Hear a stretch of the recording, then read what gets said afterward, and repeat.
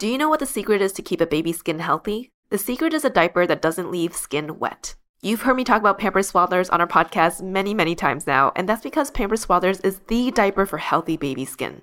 Pampers Swaddlers absorbs wetness better than the leading value brand and provides up to 100% leak-proof skin protection and up to 0% skin irritation. And if you're a fan of Pampers, you've got to check out their new Pampers Free and Gentle wipes, which clean better than Huggies Natural Care and are 5 times stronger, so they resist tearing during a diaper change. With Free and Gentle, mess meets its match. And if you're like me and you love saving and getting rewarded for something you gotta buy anyway, like diapers, don't forget to download the Pampers Club app today and earn Pampers Cash. You can redeem your Pampers Cash for exclusive Pampers coupon savings and rewards. Try Swaddlers with new Pampers Free and Gentle wipes for healthy baby skin. For trusted protection, trust Pampers, the #1 pediatrician recommended brand.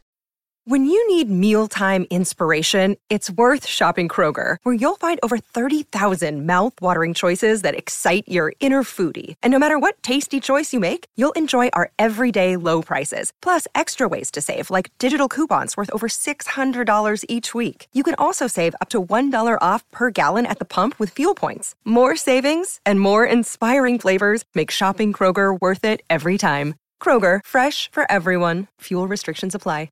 Welcome to ABG, Asian Boss Girl, a podcast for the modern-day Asian American woman. I'm Janet. I'm Mel. I'm Kay.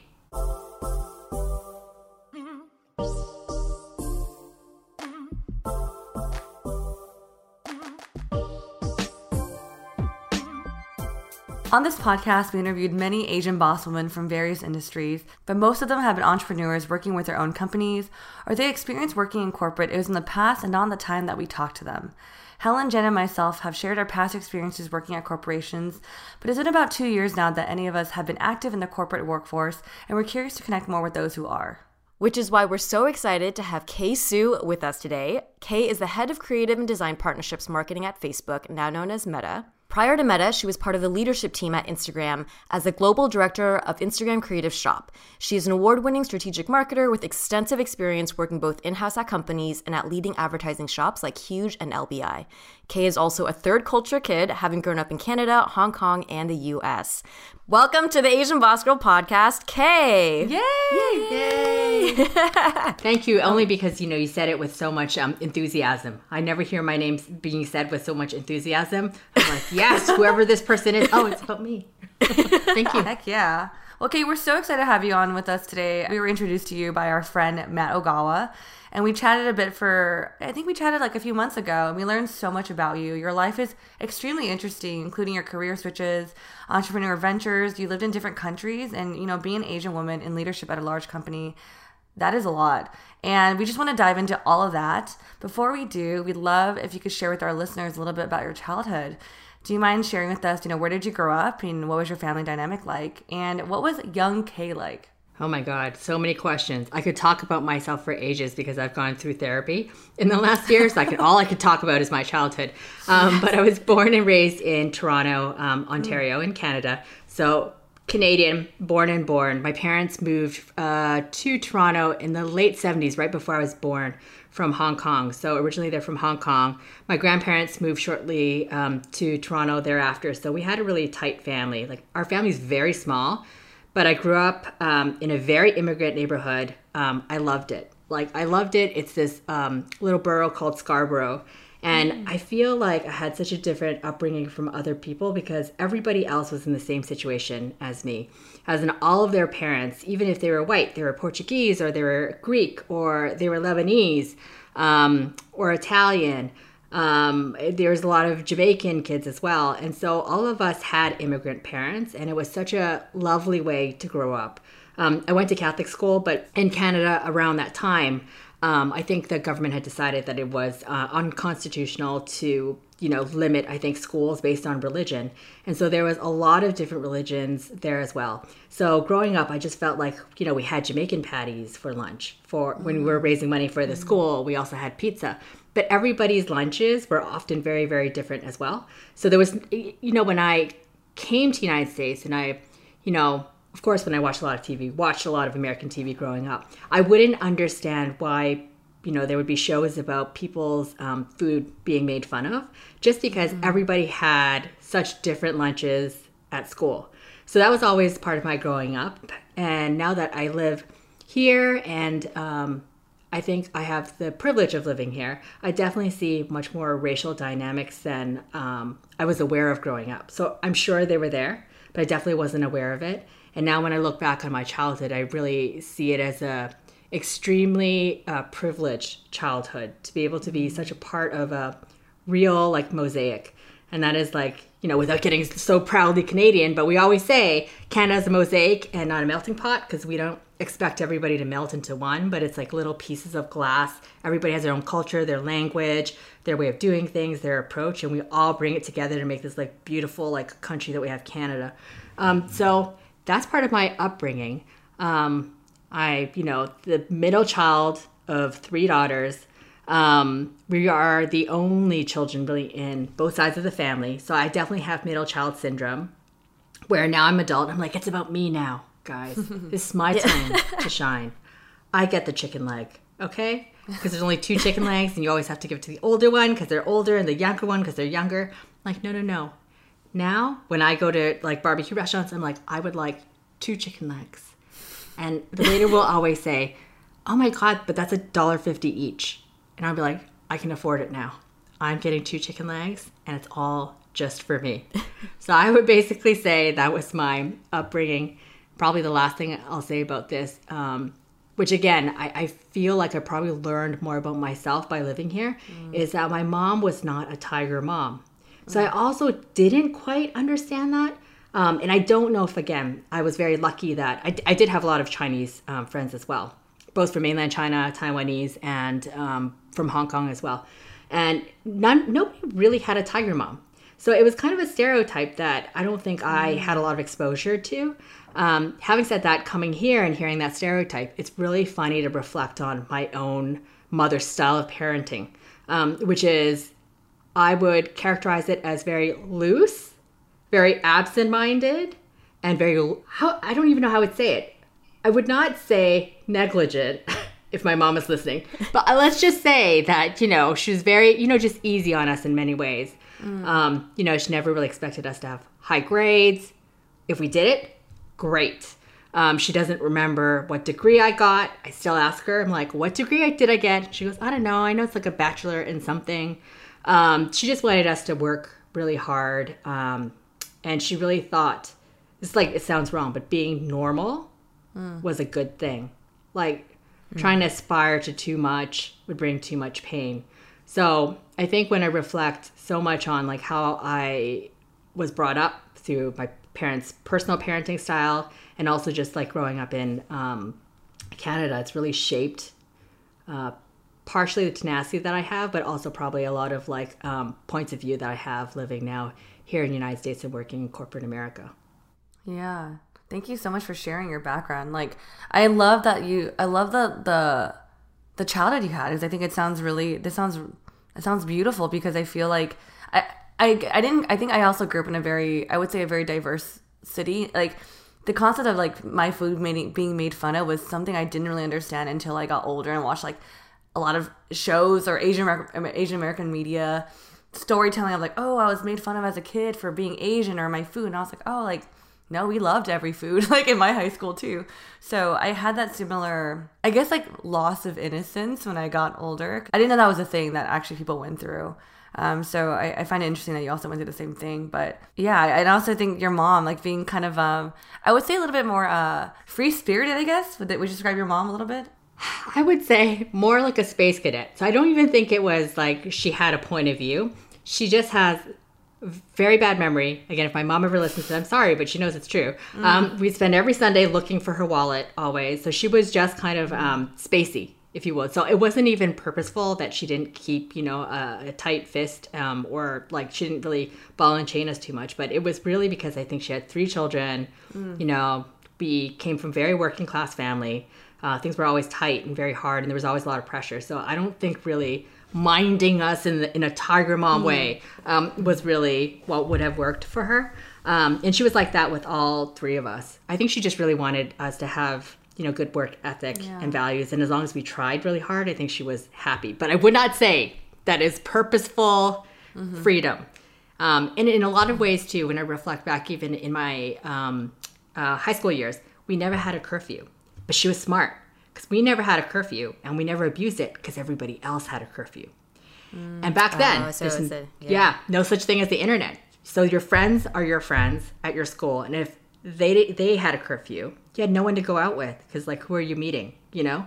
So my mom was very smart in the way that we felt like we had a lot of freedom, but actually possibly because the way we were raised and, you know, we're rule followers, I would say, me and my sisters. I don't think we really abused it too much as well. Yeah. Dang. Your mom's, that's really smart. Yeah. Yeah, she didn't know. She didn't know about curfews. You know, I'm like, oh, yeah, this person has to be back by 8. She's like, oh, that's a thing? Like, yeah, it's a thing. You know, she's just happy. She always says that she's so proud none of us are drug addicts. So I do feel like in her mind, the bar is quite low. Yeah. Okay, you also, I know you immigrated, your family immigrated from Hong Kong, but you also spent periods of your life in Hong Kong. Can you tell us how you, like, I guess, went back to your parents' motherland, and how do you think that has shaped you as a person? I worked in politics up until I was 21 to 23. And then I worked for my dad for a while. I was a little bit lost because I really didn't know how to get out of politics and then get into, like, I guess back then I would call it the private sector.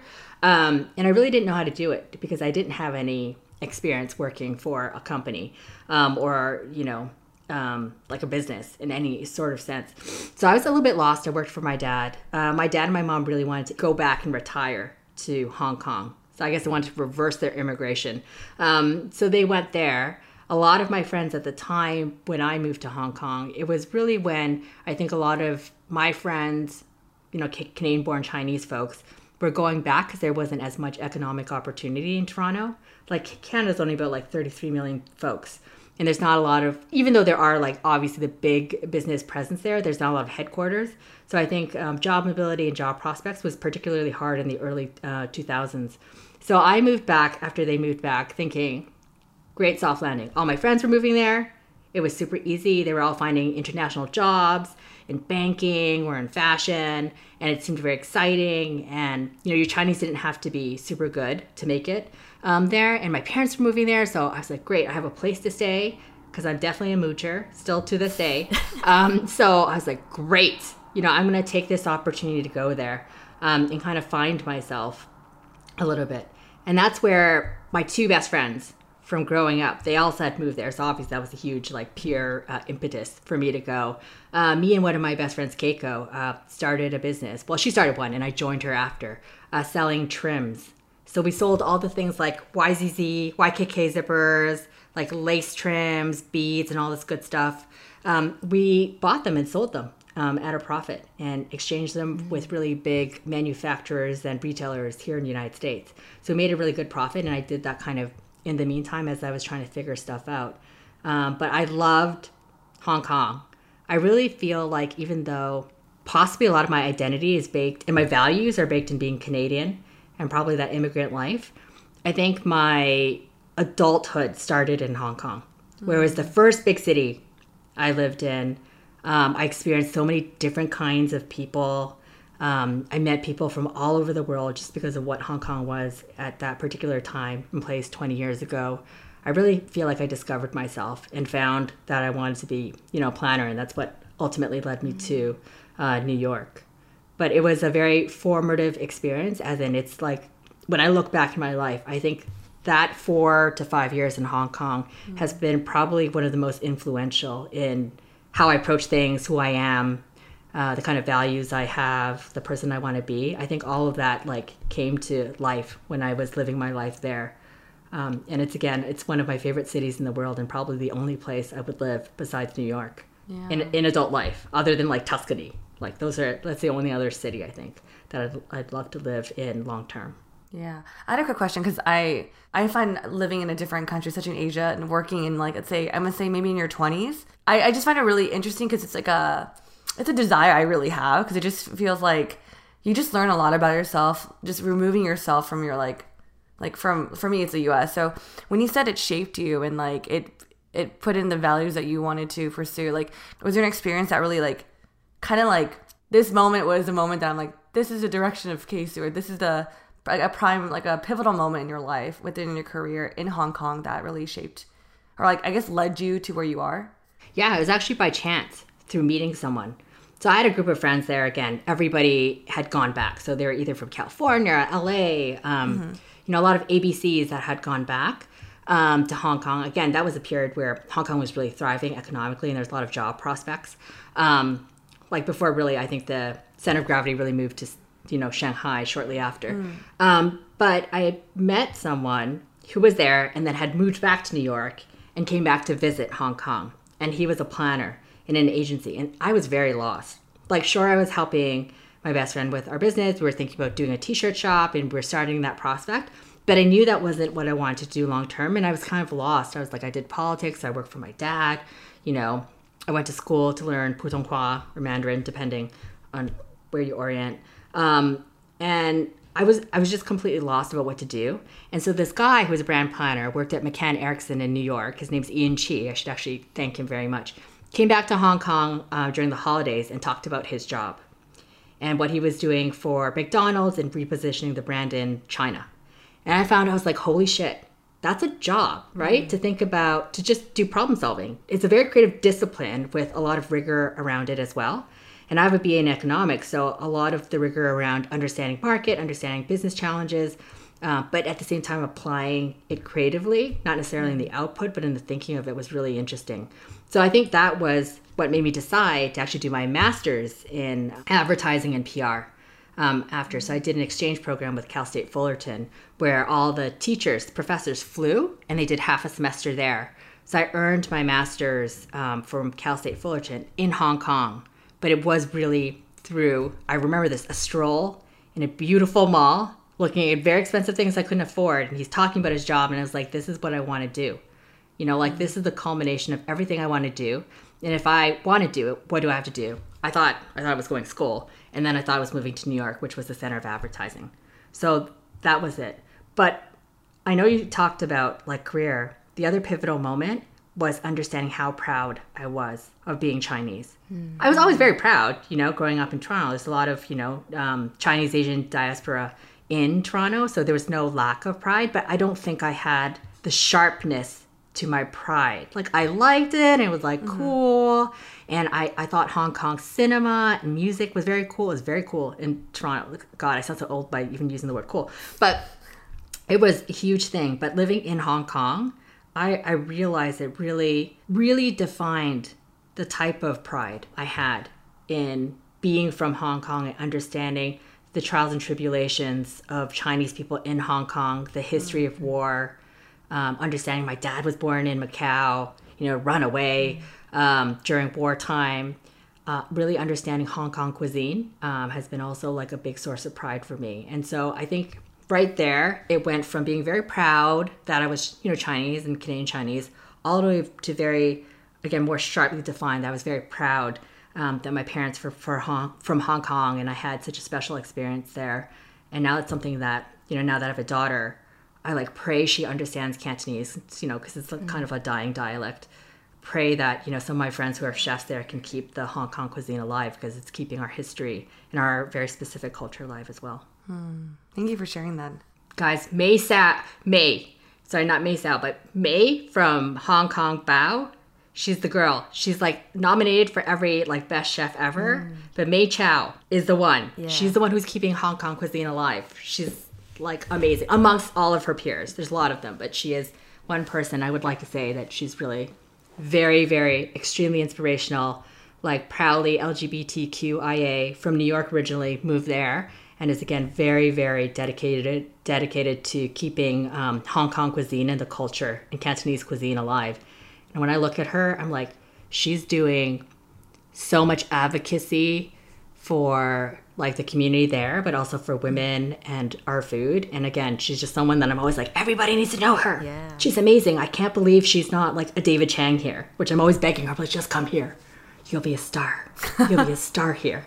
And you'll help again, share, I think, everything that I love about our culture and share about, share a lot of the history of pain and there's a lot of pain there right now too, but share a lot of the pain and trials and tribulations of Hong Kong and the extreme oppression and colonialism that actually a lot of, people have. And when I think about my parents, I think they have a lot of intergenerational trauma, even from I think, the being from Hong Kong and seeing how, oppressed actually people were under colonial rule, although we like to romanticize it and say that it's always been great, because certainly there's been great things that came out of it, but it's also been, I think, very challenging for the people who actually lived there and weren't allowed to govern, weren't allowed to live in specific places, and I think they still feel very much the effects of it today. Yeah.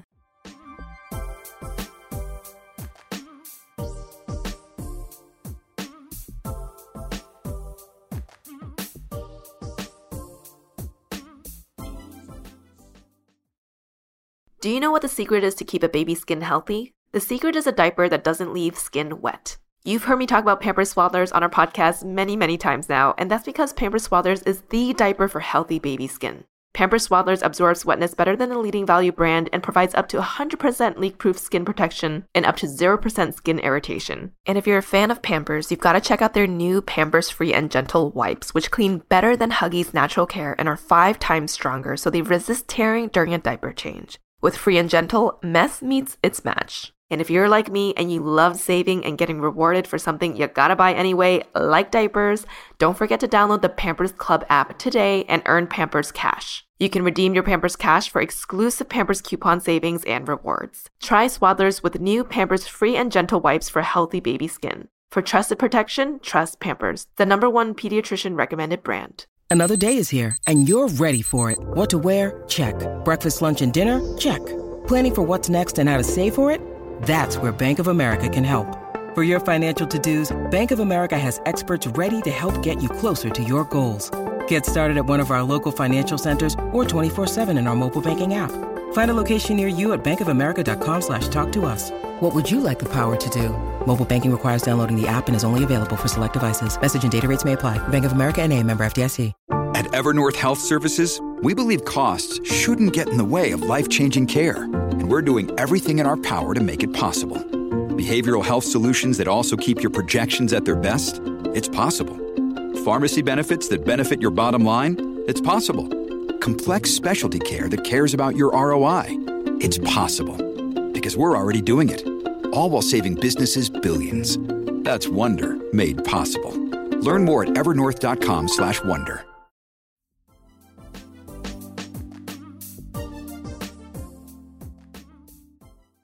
Thank you for sharing your story, Kay.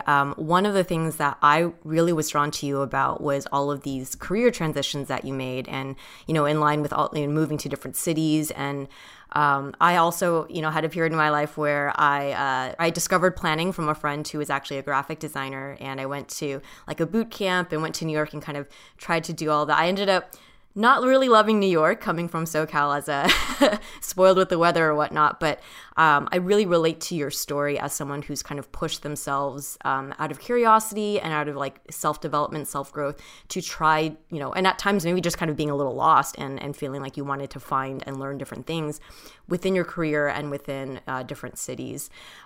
It's fascinating to hear your perspective of going to Hong Kong. I never went international, but now as we kind of, Mel has shared that she's really curious about going back to Taiwan, which is where her family's from. And I can hear from your story how much that can push an individual and how much that can also ground you in really figuring out who you are and your history, learning more about your family.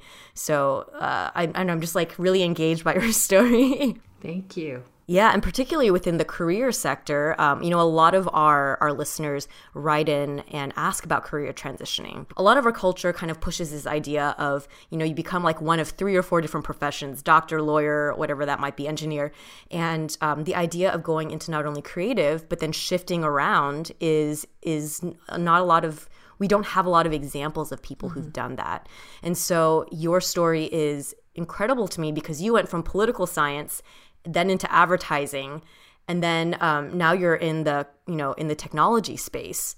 Can you share with our listeners a little bit about your career path and when you made the changes, what brought each of them about? You kind of shared a little bit about the planning of going into advertising, but maybe after that, how did you get from them planning advertising into technology? Yeah, definitely. And I don't know if it's going to be a satisfying answer, but I can lay out every job and then I'll explain probably how I got to each. I started out again working for a municipal councillor, so just like someone that works for city government. She was an elected official. She ended up running for federal politics, while I was working for her. So it was a part-time job during university. And my parents were very passionate because they had met Adrienne Clarkson, who's the then Governor General of Canada, who is the state head figure for the Queen. It's just like very ceremonial.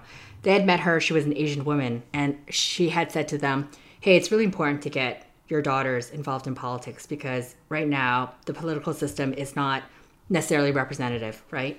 And you should definitely get your daughter into politics. My dad, surprisingly, right? Because, I would say he's more atypical Chinese, a little bit more apathetic towards local politics, if you will, really took that to heart and found me a volunteer position with a municipal councillor that became a part-time job, that became a full-time job.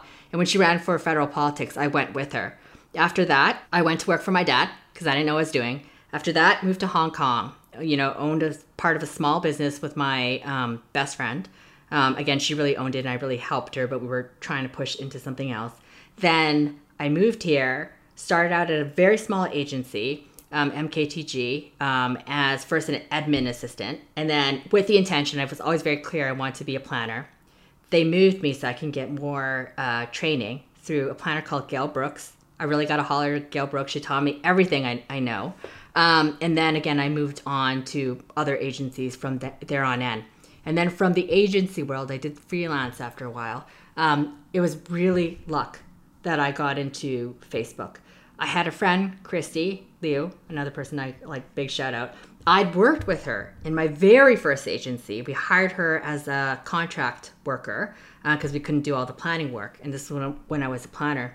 She asked me for advice and said like, hey, I have two really big gigs, Facebook or, going back to this agency and running digital. I was like, you can always go back to an agency. You can't always get into tech. And this is a once in a lifetime chance. This is, by the way, 10 years ago. So it seemed very once in a lifetime. So she took the job and she referred me. And I made it through the rounds of interviews and the hacks, which back then they were like 20. So it was a pretty rigorous process. So that's how I got into Creative Shop. And then Instagram, we're starting to monetize. I got into Instagram shortly after. And then, now I've moved on to head creative for partnerships marketing. But I will say, like the changes and the shifts through all of that, again, I'm going to know this is very unsatisfactory, were all because opportunities were given to me. Like, I really think that it was chance. Obviously, I can do the work. Obviously, hopefully, I do my job well. But a lot of people also have that skill set. A lot of people have that skill set. They may not have the support, and the opportunity may have not opened up for them. Those are the two things that are out of my hand. The other thing that's more within everybody's control is asking for opportunity.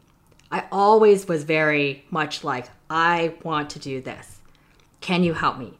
So I would always ask for help in some shape or form. And obviously, as I've gotten older, it's been more direct. But in the past, I've always been very clear about needing help and not shy about asking for help.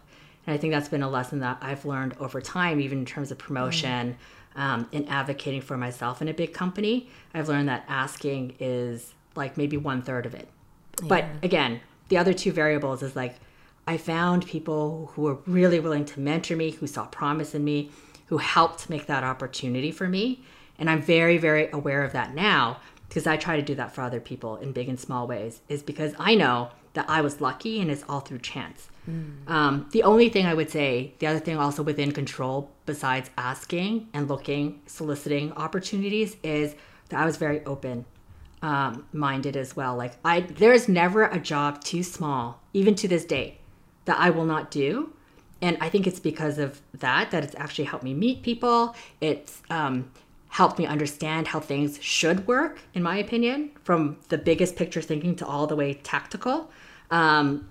And I think that attitude is something that you can control, as in like, I never, I had a master's degree when I agreed to be an admin assistant.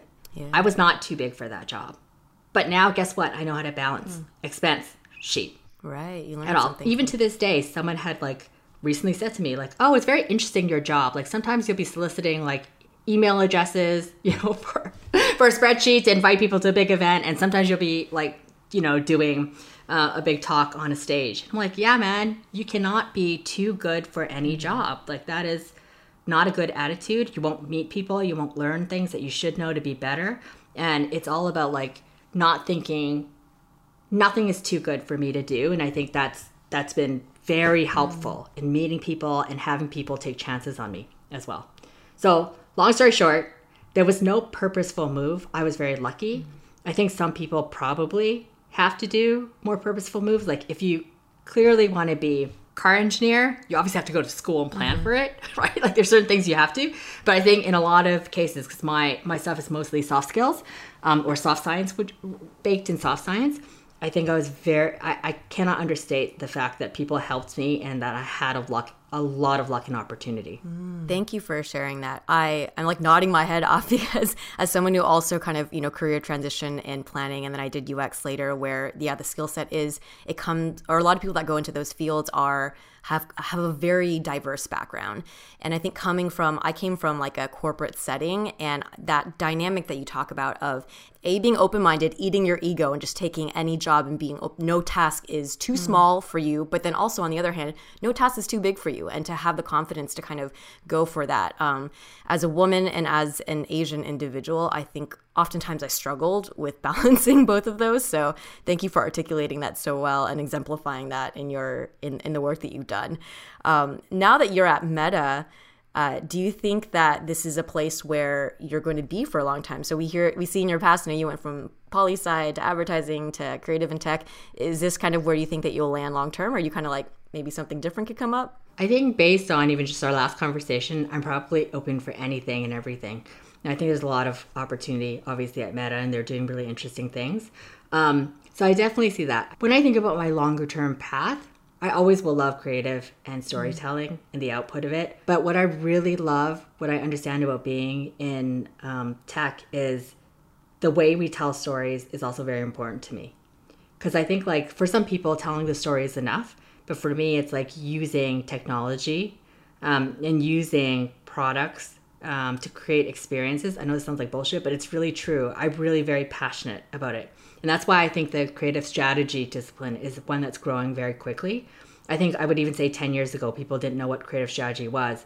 But I do find like this very niche skill set and discipline is something that I think I want to go back to at some point in time, where it is really thinking, how can you shape and transform any sort of message or story through really the medium? It's Marshall McLuhan, but it is like the medium. I don't think the medium is the message. I think the medium is very much part of the message, though. I think it goes hand in hand. I think we still in advertising, we're a little bit behind, where we do think it's just the content that matters and not the distribution. But I do think the format and the context of which things are developed, that's where the interesting thing, will come. Like I do think in the metaverse, when it is built, the intersection of gaming and entertainment and fashion and life is all one. Like even the way I'm talking about it is like so Karen and so like boomer. Everybody would crack up because nobody thinks about it that way. Nobody thinks about it. No one who's actually like in any of these worlds think about it as I'm playing a game and now I'm going to buy a shirt. Like I'm going to get a physical shirt from this thing. Like no, like it's just something bigger in a life that's so much more interesting. So I'm very interested in again, how directors tell stories in that space, or I'm interested in how, brands want to sell things in those space. Like I'm a little bit more interested in that. But again, it's very specific. It has to be with like the fusion of technology. And so that's a space that, I'm hoping to think a little bit more about, and hopefully I'm going to drive myself in that direction. Having said that, anybody from Meta, I'm not quitting. So stuck with me. I've been here for 8 years. Oh, wow. Yeah, they still have me for a while, for sure.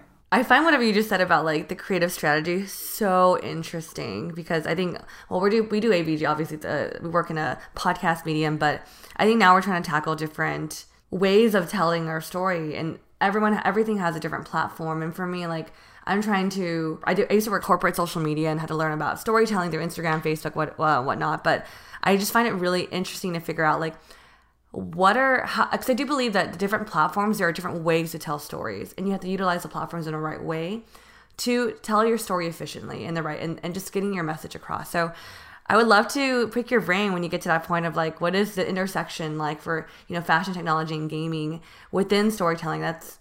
Yeah, I'll probably have a lot of questions for you after this. It's very interesting to me. Yeah. But I do want to talk about your current role as the head of creative and design and partnership marketing at Facebook, now known as Meta. You've been there for, you just said, 8 years, reporting to the chief business officer. Obviously, we don't work in Meta. I just want to know what that means. Like, what is that? How would you describe your job, and what's a day in the life of this role like? Yeah, I definitely do not report to the chief business officer. I report probably a couple steps down, but I do know her. Hi, Marnie. But I do know her. I used to work with her very closely on Instagram when she was the COO then. But yeah, I mean, running a creative team for in-house marketing is a little bit different, even from an agency, which is really interesting. But it is a lot of looking at work. It is a lot about managing managers, because I have managers on my team. It is about making sure whether or not we are responding to the business challenge at hand. And then also, again, I think the different dynamic from developing creative and an agency is that the adherence and or the articulation of our own brand is very important when you are on the brand side. I could not overstate or understate that anymore. But, you know, again, when you work in an agency, you kind of have a little bit more leeway to play.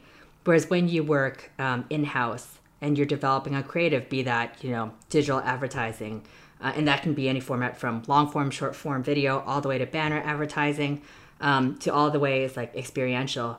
We really have to always make sure the brand is at the heart and center of what we're trying to do. And I think that's very different. Having said that, it is like being a creative director. It is reviewing a lot of work.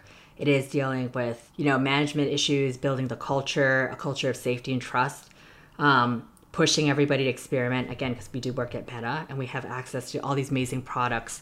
It's like, how can we push ourselves to use our products in really interesting ways so that when we're telling our stories, we're actually using, you know, the superpowers that we have here to tell those stories so we can get other people to actually be inspired and use them the same way. So I would say the long and the short, it's that. And honestly, it's a lot of email and a lot of meetings as well in COVID world.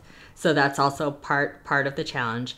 And a lot of it is also like aligning with a lot of my marketing peers and stakeholders, like the folks that actually own the business lines or the audiences, and making sure, again, the work is actually strategically aligned to the business challenges that they have. So some of it's higher order and some of it's lower order, but it definitely is more of a mix. It's not always just purely creative, but a lot of it is around marketing and strategy as well.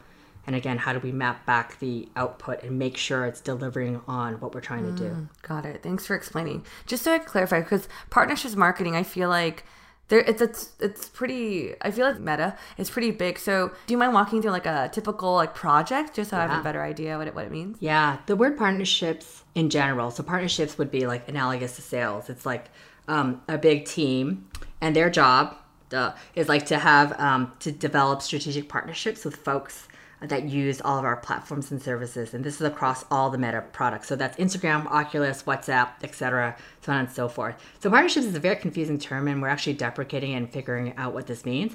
The partnerships was a really big group of folks. All of them have different audiences. Like there's gamers in there's gaming developers, there's platform developers, there's faith and education leaders, there's creators. Like it's a lot of folks that are not advertisers, big and small, and they're also not consumers, just like normal people using our platform for, you know, personal reasons. They're actually folks that use our platform for, I'll use the word commercial, it's the loosest way to describe it, but you know, if you're, again, a faith leader, like a religious leader, you might want to use like Facebook groups, right? Especially in COVID, to connect with your congregation. So you're not exactly a normal user, and you're not exactly, an advertiser, but like, how can we build products so that we're really helping advance your cause? At the same time, how do we teach you how to use things that we're building for you?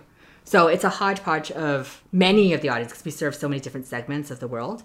And so my team actually supports a lot of those audiences. Not all of them, because there's a ton. But again, we are kind of just like figuring out what's the right name to articulate this as our business gets more complex. We have more products. It's like probably not the most, at least externally, it's probably not clear enough, but I would say that it's kind of in between. You know, it's kind of, and we are the marketing for all those kind of audiences in between. And so the creative is particularly for audiences. So I work a ton on, lately I've been working a ton on gaming streamers on our Facebook gaming platform, and creators as well, which is on like aspiring creators, and a huge segmentation under that as well. Oh, wow. Thanks for explaining. Definitely painted a clear picture for me. Oh yeah, no, it's complicated to it's complicated to everybody, including myself.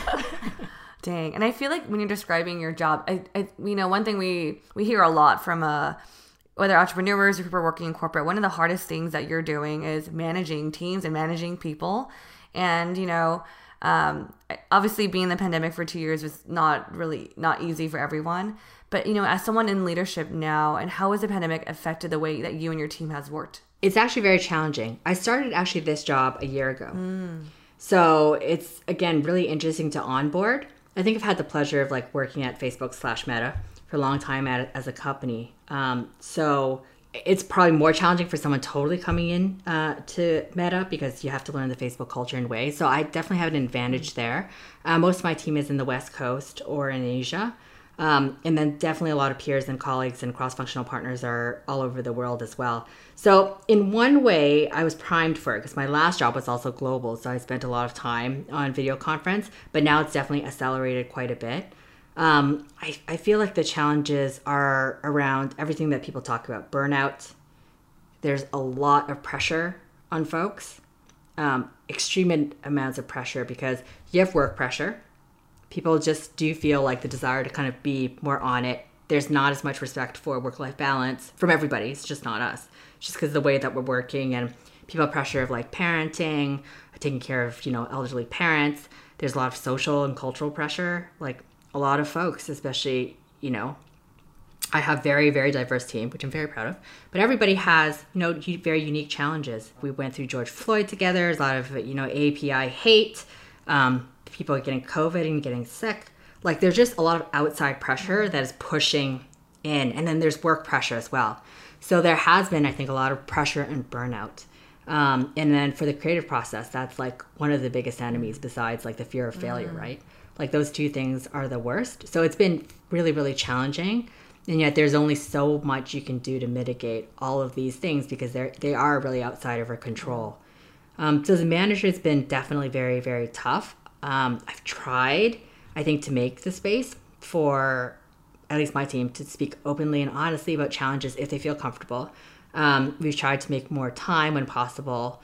And even though this is a little bit at the expense of building culture, I have even tried to minimize meetings and work for the team. I don't want to force a weekly for an hour just to spend the time together. If I can give you 15 minutes back after we covered the essential housekeeping stuff, I would rather you take that to chill. Because for the creative mind, you need that space, you need that time to process. And I would rather you take that 15 minutes that we still have blocked off, that nobody can, book over, to just rest your mind. Rest your mind for a second. You can get back to your email later, but again, our work suffers, I think, in these conditions, and not physically being together also, I think, makes the work suffer a little bit as well. So I don't think there's an easy answer. It's just been I think it's challenging just as it is for everybody else. And I would say probably the last thing is a lot of people also have a lot of guilt because, again, we're in first world. It's kind of a first world problem. We all get to work at home. We're not, losing our jobs. So I think there's a tremendous amount of guilt and gratitude that also is a lot of pressure for folks, at least on my team, because they're such talented, smart, kind, socially and civically responsible people. And I think all of that's just very tough for folks. Yeah. I appreciate how you're approaching this situation with your team. I mean, I think at the end of the day, I understand the guilt because I feel it too myself, but I also feel at the end of the day, we're all human. We all have our own emotions and needs that we need to take care of. I worked in creative all my life too, but I think there's a level of understanding that I appreciate coming from you that in order for you to be creative, you have to have a level of rest and inspiration or room for inspiration. And it's really hard with burnout. It's another layer I think a lot of for example, designers or people who are working in this department really have to face that I think a lot of people don't understand who don't work in creative, that it is something that a lot of people go through. So I think having someone like you that understands that creative mindset and what they need to heal is actually very needed. So thank you for walking through what you've been doing with your team. I feel as an outsider looking into Meta or Facebook, I have some friends that work there too, but a lot of my information about the company is coming through the news. I'm not an internal employee there. And, as an outsider, we're seeing that, Meta has been going through a lot of changes and a lot of scrutiny too. So I'm just wondering how that has also affected your work as someone inside the company. Interestingly enough, it hasn't necessarily affected me, but I think it's because I believe in the people at this company. I'm also again, I don't know what it is. I was always born with tunnel vision. That's what everybody says. Me, my husband, and my daughter, who's 1, we can just focus really well. And I think that's always, again, been a saving grace. Terrible if the house is burning, I wouldn't notice. I would just be still emailing people. But I think really good in terms of what I have to do. I know I'm there to do a specific job, and that is what I'm focused on. We definitely, we can chat about things that we can improve at work or what we wish, could happen. But in the long term, I really believe in the people here. I believe in the goodness and the kindness and the intent that people have here, whether or not, again, that's expressed externally or not. I really do feel cliche and trite, but, time will look back and will be the judge. I think it's very hard right now to be, in the midst of stuff and then not feel down, obviously, but that maybe you feel misunderstood. Pink's song is all about. Nobody wants to be misunderstood. But having said that, I think you can't help that. You know what I mean? You can't help, what people don't know. And I definitely also think a lot of the criticisms in general are about technology in general. And again, I think it is really laser focusing on something, and can only think about one parallel. You guys might be too young for this, but in the 1990s, when they were really talking about factories and the well-being of people working in factories, Nike took the biggest reputational hit at that time, right? When every manufacturer was doing the same thing. And unfortunately, because of the size and stature and so on and whatnot, the reputation of Nike, I think that was a really big challenge and hurdle for them to come through. So I really do think, again, trite as it is, I think time will tell. I think the people who want to use our things and find value, be that entertainment or utility, they'll continue to use it. And again, time will tell. I also will say this last thing, and I'm probably not even supposed to say this much about it, but what we also feel is very uniquely American. It's not actually global, and that is also a very interesting thing. It's people in Asia are still very, very, they love a lot of the brands that we have. People do love it. They find use and utility in them as well. So again, it's very uniquely, I would say, American and perhaps in some parts of Western Europe, but I would not say that what we hear now here is definitely a global or universal perception of what we're bringing to the table. Thank you for sharing. Yeah, it's good to hear that from someone at your level inside the company and with your international perspective too. You're very right. It's I think sometimes when some of us, if some of our listeners are working in corporate and what we're hearing is our friends that are at, within the companies, that's one perspective and one point of view. It's not kind of the totality.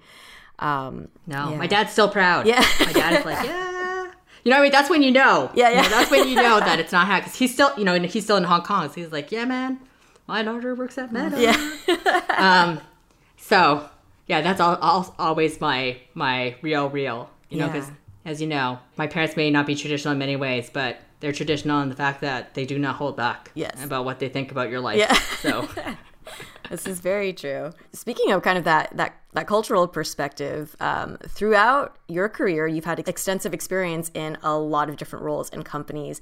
And we're wondering, as an Asian female, have you experienced situations where you had to deal with, being stereotyped, being overlooked for certain roles, being treated differently, anything within that realm? And if you can think about an example of maybe early on in your career where you may have sensed that, and then also now as a leader in a large company, I think our listeners would love to hear just, to kind of feel heard and understood themselves, and then just out of interest too, if we have non-Asian female listeners. Yeah, it's really interesting. I remember in an agency, I'm actually still friends with this boss, but he did call me an Asian bookend. So we were sitting in a long strip of desks at the time, open plan. It was me and someone who did CRM. She was, an older lady that sat there, and he called us Asian bookends. And I was like, what? I didn't even super understand what was happening, because like I said, I think I came from a place where this never really happened to me, at least in my adult life. And again, I came straight off from coming from Hong Kong, where I was the majority, not the minority. So I was just very surprised, and I wouldn't say that it necessarily, I can't say that I know that there was an impact in my career trajectory, because he obviously is expressing probably 10% of what he really thinks of me in that comment. But that was something that still sticks to my mind, and I still kind of hold against him. He is from a different place, not from the United States. I'm not giving him leeway, but I think from where he comes from, that might have been a little bit more acceptable. And I do remember him also saying something like he was giving holiday gifts, and he said, "Oh yeah, you're Chinese, like you like money." Something like that. And I was like, what the fuck? Yeah. Like, I was like, what the fuck? And again, it's really interesting. Like, I haven't really thought back about whether or not it's affected my career opportunity, because sometimes, like, you don't know what you don't know. You know, I did well under him. I learned a lot from him, even though much to be desired in the way he communicates and probably his, subtle racism. However, having said that, I did thrive. Could I have thrived more if I looked more like him? Maybe. But I don't know if that's the case. Definitely at, another agency, I was mistaken for a friend as well, Christy. Actually, we laugh about that all the time. She's very slender. I'm a little bit broader. Slender. She's a little bit darker than me. I had bangs and a bob. She had long hair with no bangs. So there's just no way. Yeah. You know what I mean? Like, there's no way. And people would always be like, "Hey, Christy, are you coming to this meeting?" I'm like, "No, jerk. Yeah, that's not my name." Christy. Yeah. Yeah, Christy here. Yeah. And even again, in one of the other agencies, we had a joke. And again, this is like 15 years ago, probably when people really understood how to express themselves a little bit more. But people would be like, "Hey, for this, I don't know, everybody's dropping off some cash for, a shared gift." And it's like, drop it off on Leslie's table. Everybody had dropped it off on my table. And she was really angry. She was also Canadian, and wrote a sheet, how to tell us apart, and put me, her, and then our friend Linda Yang. And we crack up about it all the time, where she goes, "Kay, bangs, Bob, wears a tunic all the time and running shoes. Me, 5'8", like blah, blah, long hair. And then Linda, small, wears heels, Korean." Like, she literally spelled it out, and she stuffed it in everybody's mailbox. And yeah, it was great. It was aggressive, and I loved it. I loved it. I just thought I'm very inspired even just talking about it. But again, that was 15 years ago, and I think she really shamed some people, particularly because it was a very diverse place that we were working at. So there's and in New York, so no excuse. But yeah, definitely felt those. Those have been definitely even in my eyes more, I hate to say it, minor. I'm sure that they led to a bigger perception of who I was and my opportunity. But I would say that, the things that are bigger, that have actually affected my financial prospects and the opportunity has been people not putting my picture in the right place in the org chart. Maybe, again, mixing me up for someone else, in, let's say, a performance review. And that definitely begs the question, do you actually know my impact? Or are you assuming in a stereotypical way that I do well? Because again, it was a very positive outcome, but it does, if you're mixing me up with someone, do you actually know who's doing the work? Right. And so that, again, makes me question whether or not attribution is correct. So again, there's a lot of things like that has happened. I've had some people mention to me that, I was invited to a very senior spokesperson thing for diversity. I've been told that, which just made me full out angry. And then I've definitely also been characterized as quiet and keep my head down and do my work, which I find shocking. Because I was like, all right, well, I've known you for 6 years, and I would many things, hardworking, yes, stereotypical, yes, pretty good math, yes. But quiet, I kind of feel like it's almost insulting because I'm so off, from that it's you really do not see me at all. You do not see me. My interaction with you does not make an impact in you. Nothing. And again, this is coming, from a fairly senior person. So it does, again, I can't say pointedly that it's limited my, prospects, but it does make me question, if I would be a different place if I wasn't, if I had encountered some of this as well. Yeah. I mean, I like your story that you shared about your coworker who kind of, in a very aggressive way, put messages in people's mailboxes, because to your point, it's oftentimes if you don't say something is wrong or that you're offended, people may not understand and may not know, right? And sometimes it's like, maybe not, we don't necessarily fault that person because maybe it's what they were around or whatnot, but I think that's a good lesson for our listeners to take away, is to speak up and to make it known that it's not okay. But some of those other stories that you shared, especially later in your career, to be mixed up with people, and even if the stereotypes are positive, that does affect your psyche, and like, am I being seen, am I being understood? In that perspective, do you have any kind of tips for our listeners who are Asian and female and in the workforce? I guess, like, what words would you want to share with them on how to maybe cope with that? I mean, I'm definitely the wrong person, because I'm definitely like direct. I've always gotten probably comments on being too direct, is like positive and negative. I have called it out in a lot of cases.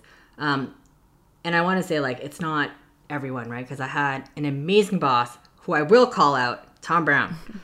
Amazing person who is incredibly empathetic and understanding of the unique challenges particularly Asian women face. Definitely, women of color, but definitely he was very open to learning. So anything that I'd come to him with, like, hey, I'm going to ask you for a promotion and you're not going to like it because research shows. I actually got some Cheryl's number. Research shows that every time an Asian woman asks for something, they're actually penalized a little bit more than anybody else. So I actually just lay out the research in a really factual way. I even send links of the research. I'm like, hey, here's some research here from Harvard Business Review. And I just spell out what the bias is so that they can be aware of it. But to your point, I think this is such an important point. I think assuming good intent is really critical, because I don't think you can change someone's mind by just like screaming, you're racist. You know what I mean? Like, that just like doesn't work that way, because sometimes the intent is not there. It is ignorance. And I mean that in the large eyes, and like they hadn't had exposure, didn't even know that they've absorbed or been socialized with a sort of bias that they weren't aware of. So I think it is important to correct it. But I do think you got to be directed, and like, there's no room for interpretation. You just got to be like, hey, like that bothered me, or hey, Asian women typically get stereotyped like that. And you just got to say it. The only thing I will say, it's very challenging if the dynamic isn't correct. Like, as if it's someone who's way superior to you, of course, that's where the challenge is going to come. If it's someone, like, again, a little bit more green, it's easier to say it to them. So I say all of this with the acknowledgement that context really matters. But I do think, as much as possible, we should say it. And we should push other people to say it. Like, the last story I'm going to share, and this long-winded response, is recently we're working with a service provider. I'm not going to say what kind, but we were just slightly catching up on my child before we're getting to the meat of our meeting. And, it's with my husband, we're doing some planning on some stuff. And she said, oh yeah, you're going to be like the total opposite of the stereotype. You're not going to push your girl to be good at math and to be hardworking. She said a bunch of shit. And my husband was like, what the fuck? And he's a white man, right? So he's like, what the fuck? He's like, this is someone we pay to help us do specific things. And she's literally just yelling out a stereotype. It was not like ill intention. I think she's trying to rewind it back after. But he was sufficiently disturbed by it that he did address it directly. So he wrote her an email outside of me and then told me after. He said, I felt really bothered by it. And I felt really happy about it, because I felt like he was standing up for us. Because sometimes it doesn't matter if you're the victim telling the person not to do what I'm telling you to do. It has to be like from within. If you say he's a white man, to clarify, white man maybe tell white lady, no bueno, like, not good. This is why it's not good. This is not the behavior we expect. But at the same time, we both don't want to like fire this person. I want to make sure that she understands and she's learning from this as well. But 5 years ago, I probably would have been like, cannot work with this person. Whereas I think now I'm a little bit older, I realize that's probably not the best way to come about change and like force people in a defensive position where they'll double down on their position versus, again, maybe it's the opportunity to say, hey, dude, that's not kosher at all. And then on my side, I was very proud that my husband did it, because I said to him, ultimately, our child who's biracial, she's going to be identified as Chinese, and she's going to face a lot of this shit. So you should have more skin in the game, even if you don't because of me. I'm my own person. But, you know, hopefully, again, if there's more people like him to help, again, speak to own, maybe we'll see some progress as well. Wow. Thanks for sharing that story. And sorry, I'm still processing that. Yeah. I know. Yeah. She said, like, good at math. And I'm like, I am good at math, but not because of the stereotype. Right. It's because I went to Kumon. Yeah. No, I did go to Kumon. And I am very good at fractions. Yeah. I did not make it past calculus, but yeah.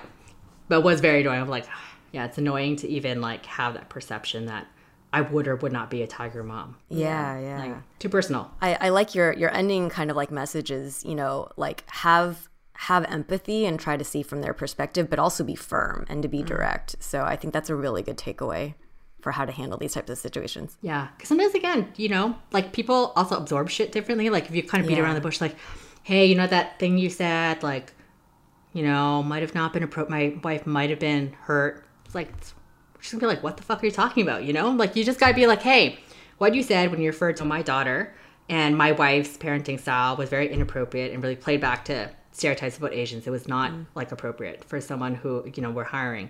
I like that is great because again, there's no room for interpretation. That's and true. She was very, very apologetic and obviously very nervous.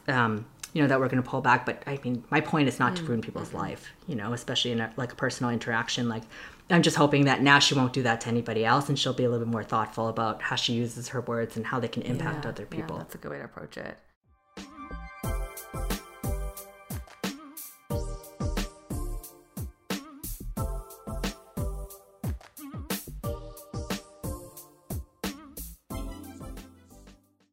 You know the age-old saying, work smarter, not harder? Having the right tools makes it easier to work more effectively, and when it comes to digital media, you need to try Issuu. Issuu is the all-in-one platform to create and distribute online content, from marketing materials to magazines to flipbooks, brochures, and more. From one PDF, Issuu will transform your hard work into easy-to-share assets optimized for every platform. No more manually reformatting everything, saving you tons of time. Issuu also works seamlessly with tools you already use, like Canva, Dropbox, and InDesign. It helps creators, marketers, designers, and anyone who wants to make content that stands out. And you can start using Issuu for free. They also offer premium features that give a more customized experience. Get started with Issuu today for free, or if you sign up for a premium account, you will get 50% off when you go to issuu.com/podcast and use promo code ABG. That's ISSUU.com/podcast and use promo code ABG at checkout for your free account or 50% off your premium account. That's issuu.com/podcast with promo code ABG.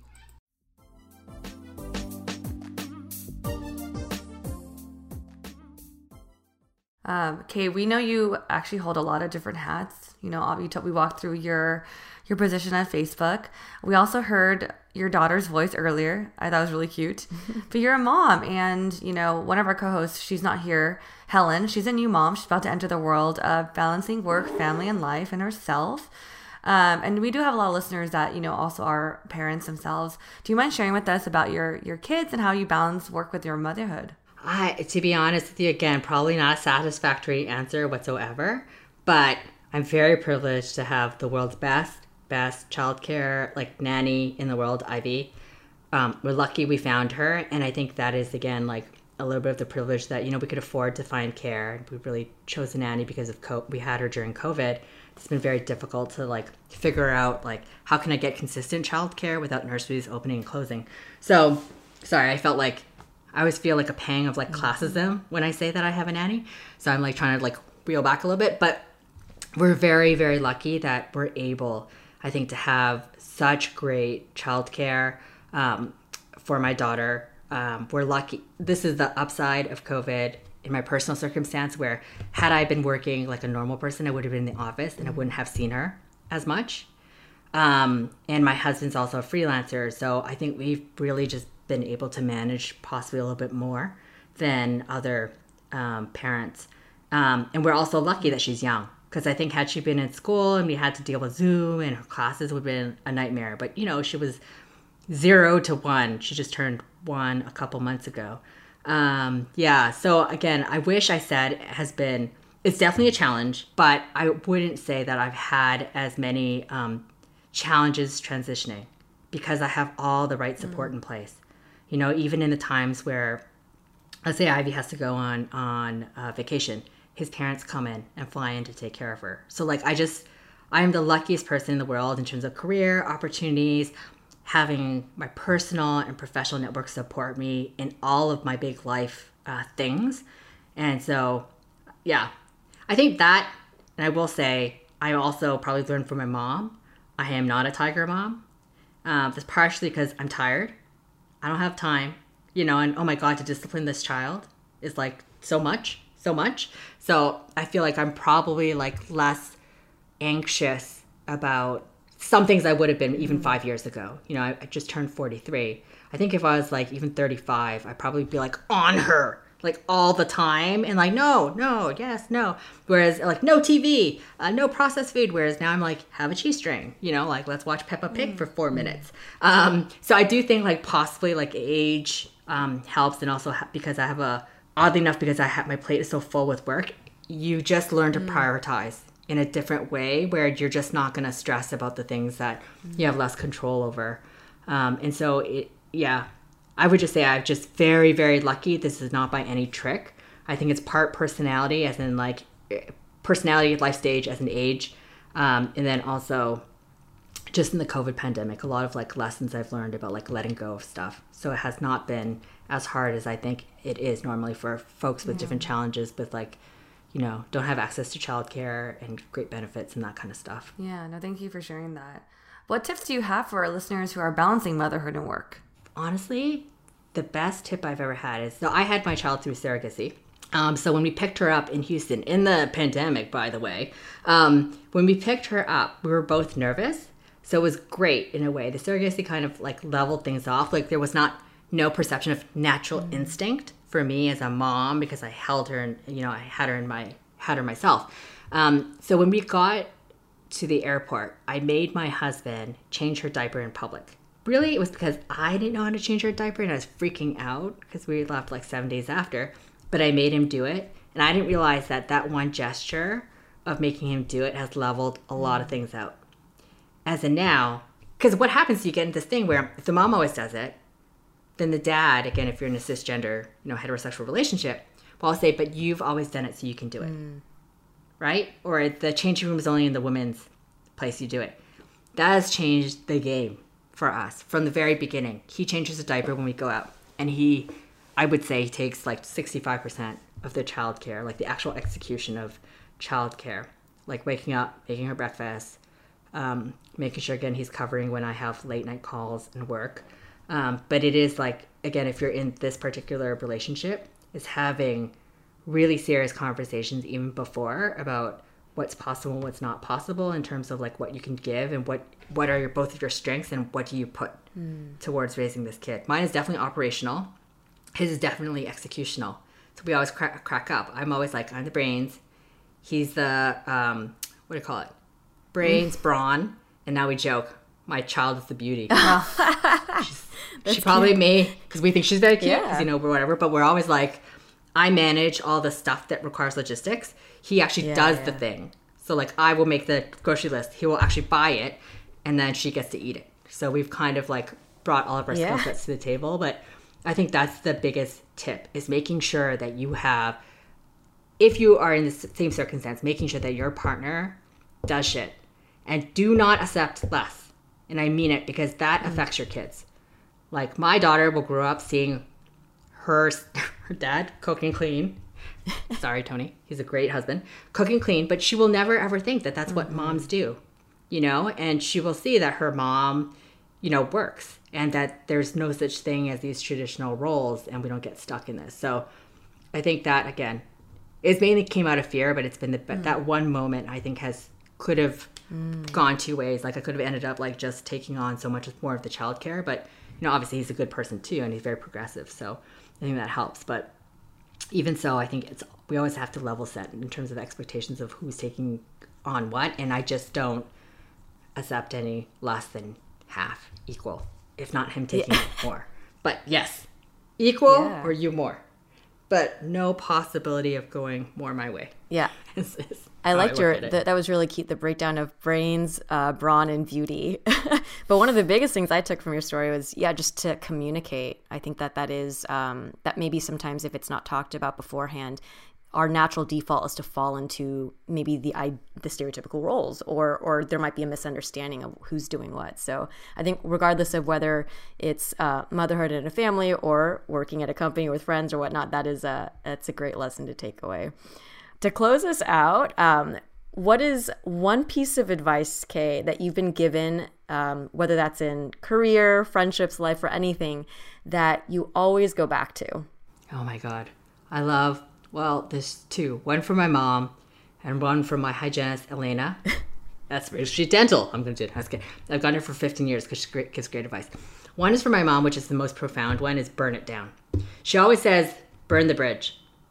And I like it. It's so counterintuitive. Everybody's like, keep the bridge, like don't burn the bridge, like you leave a job, don't burn it down. My mom was like, burn the bridge. Whenever I've asked her for critical things where I'm like, I want to make another decision, but it would really ruin this relationship and this favor, she always said, who cares? Burn it, because then you have no choice but to move forward. And that to me is so profound. In jobs, in boyfriends, in relationships, in life, yes. Don't look back, because you got to force yourself to look forward.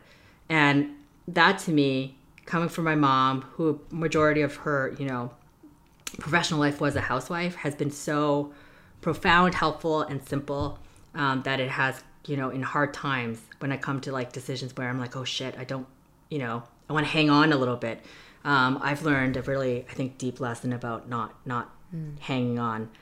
And then the other thing that my dental hygienist said, I just went to her yesterday, so it's really fresh in my mind, because I told her, like, remember 15 years ago you told me this, is sometimes you got to get rid of stuff in your room before you can let anything else in. And that is also true. Like, a lot of times we're told, like, conventional wisdom, keep the job until you find another job, or, don't take too many risks.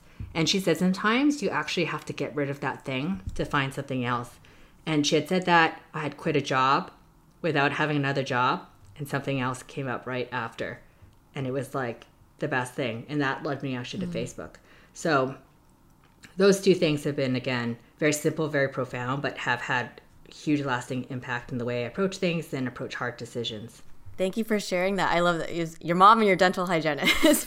I know. Elena, she's amazing. She's the most amazing woman ever, redheaded lady, has a very cute Russian accent. She teaches me so much about life. Like, she'll be like cleaning my teeth and giving me like nuggets of wisdom about how to do life. I'm like, this is why. Like, I'm obsessed with her. But the through line of both of those messages is, to move forward. Or that sometimes playing it safe is not going to help, right? And to have confidence and push forward. So I really like that piece of advice. Yeah. And I think that hearing that in this particular time of the world and just everything that's been happening with people, I think having that firm and a hopeful, optimistic attitude to be able to do that is a great message to leave us with. So thank you so much, Kay, for being here with us today. We loved hearing about your work, your life, your child and your husband that we saw come in and help us with some of the tech setup. Where can our listeners find you or follow you if you'd like to be contacted or... Okay, I definitely don't want to be contacted because everybody asks me if they can be verified. No, I was kidding. Maybe I should. But you can follow me on Instagram at Kay Supreme, KayHSupreme. And that's where you can find me. But I can't verify you guys. No way. No way. So yes, go ahead and check Kay out. And if you have maybe any questions or whatnot, but don't hit her up for verification because she can't help you with that. If you don't already, please follow us on Spotify, subscribe to us on Apple Podcasts, leave us a rating and review, and share this episode with your friends. You can also support us through monthly donations at anchor.fm/AsianBossGirl/support or get some merch at AsianBossGirl.myshopify.com. If you resonated with today's episode, let us know in the comments of our IG post. And if you'd like to put faces to our names, you can find us on YouTube, where we share vlogs, an audience Q&A segment called Dear ABG, and much more. Our handle on both platforms is @AsianBossGirl.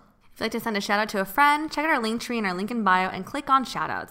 And last but not least, thank you to our super talented editor, Michelle, for working all her magic on our episodes, including this one. Thanks again, Kay, and we will catch you all on the next episode. Bye.